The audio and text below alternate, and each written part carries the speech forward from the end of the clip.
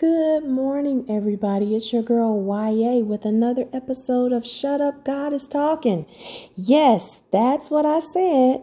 I said it's time to shut up because God is talking. Yes, you might find that hilarious, but that is the title of my book that I wrote a few years ago. I actually wrote it in 2017, and it's a journal to guide you to zipping your lip and hearing from the Lord. And I want to ask you a question. How many times have you prayed a prayer to God? You told him everything that was on your heart, and then you got up and went on about your business without waiting for an answer. A lot of us are guilty of that. I was listening to Bishop G.E. Patterson, and he said that, he he had people to call him and say, "Hey, good morning, Bishop, how you doing?" And he'd open his mouth to tell him how he was doing.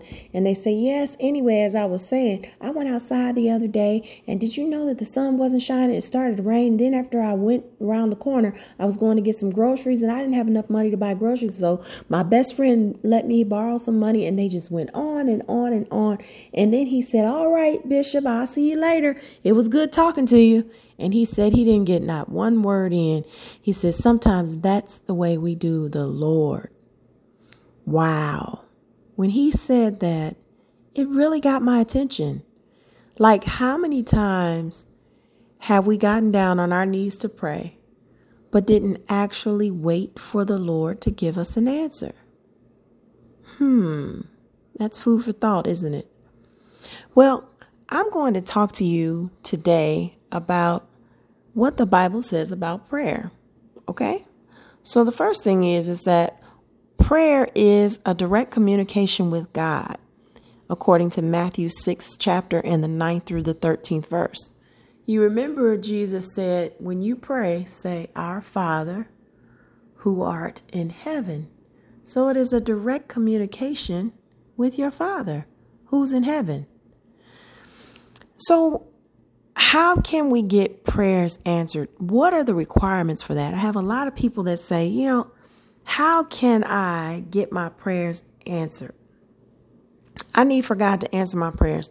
I've been praying to him for quite some time, and my prayers aren't being answered. Well, you have to abide in God.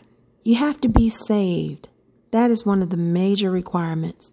If you read John, the 15th chapter and the 7th verse, it says, "If ye abide in me and my words abide in you, you shall ask what ye will, and it shall be done unto you." Ask God for whatever you want. If you are abiding in him, if you're living righteous, you're living holy, you're doing everything in your power to live for God, you need to ask. The next thing is you have to believe. You got to believe that God is God and he can do anything but fail.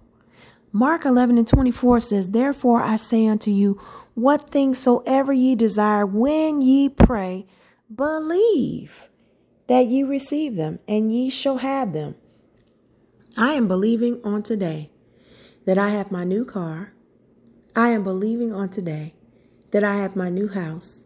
I am believing on today, and some of you might be saying, "Why is she being so carnal? Like, why doesn't she ask for spiritual things?"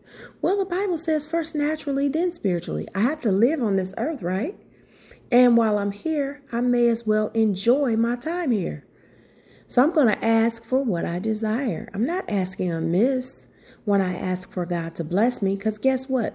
When God blesses me, everybody sees the blessings, even the sinners. And those haters and those naysayers that say God isn't real, they have to look at your life and be like, maybe there is some validity to this God that this person is serving. Because every time I turn around, they're being blessed. Yes, it's time for you to be blessed. The Bible tells us to let our light so shine. How can our light shine if we're constantly in darkness, if we're constantly needing something, if we're constantly desiring something? Who's going to want to live for God if none of their needs are met?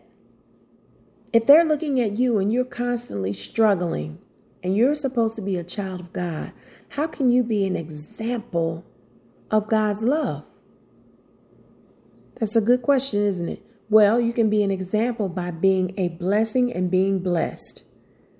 Showing everybody what God has done for you, not boasting in yourself, but boasting in God, saying, if it wasn't for God, I would still be in the projects. I'd still be digging in my cushions for quarters and nickels and dimes. Yes, I've been there. Go out to the car, look under the seats, see if you can find something, empty all the pockets, look through the laundry. And then you finally get enough to buy some ramen noodles and something to drink to go with it. And maybe a can of fruit. I've been there. I've been there where you come home and you turn on your water and the water runs and then there's nothing left. Water's turned off. I've been there where the electricity is out. Come home and you flick a switch and the light doesn't come on. Yes, I have been there. So I know what it's like not to have, but I tell you what, I'm not accepting that anymore. I am not accepting that anymore. I am going to ask God for what I desire because I believe that He is the God of Abraham, the God of Isaac, the God of Jacob. He's the God that parted the Red Sea so that the Israelites, our ancestors, could walk on dry land. Yes, that's the God we serve. Forgive. Here's the other contingency to getting your prayers answered. You have to forgive. You have to forgive. And that's a tough one for a lot of people because some of you have been really, really hurt, like severely hurt as a child, all the way up into an adult.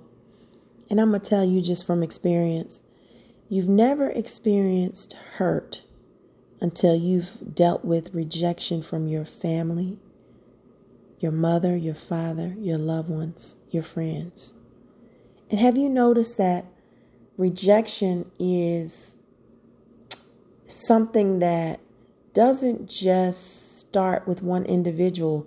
The enemy keeps pounding at you with it. Like he'll let you go to the grocery store and they'll take somebody's order before they'll say next, and they'll call somebody else to the counter knowing that you were standing there, or a retail store or gas station. Any place you go, you'll deal with rejection. Why? Because that's a demonic spirit. And that demonic spirit wants you to end your life, wants you to feel like you're by yourself, and for the first time in a very long time, I had to accept that my dad was gone. I had to accept that because the person that I had in my life that was like a mother figure to me, I felt in some way, form, or fashion that I had to grow up, that I had to depend completely on God. God was letting me know, you've got to depend on me. You cannot put your trust in people. And that spirit of rejection tried to creep up. But sometimes when you are blinded and you're not in prayer, the enemy can sneak something upon you. But next time you start feeling that way, where you're feeling like you're rejected, I want you to just stop, drop, and pray and rebuke that spirit of rejection and open up your heart to becoming a heart of forgiveness, where you forgive every last one of the people in your life who said or done things to cause you to feel rejected. Once you forgive, it says in Mark 11:25, and when ye stand praying, forgive if ye have aught against any, that your Father also which is in heaven may forgive you your trespasses. Forgive. The next thing is pray in the Spirit. Don't guess how to pray. Don't try to guess what you should say.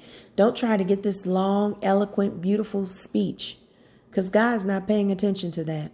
He's praying to the broken and contrite spirit, and He's praying to those of us who pray in the Spirit.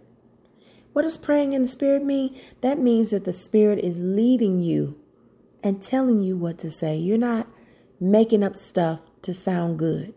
You're actually praying in the Spirit with what the Holy Ghost tells you to say. That's what you say.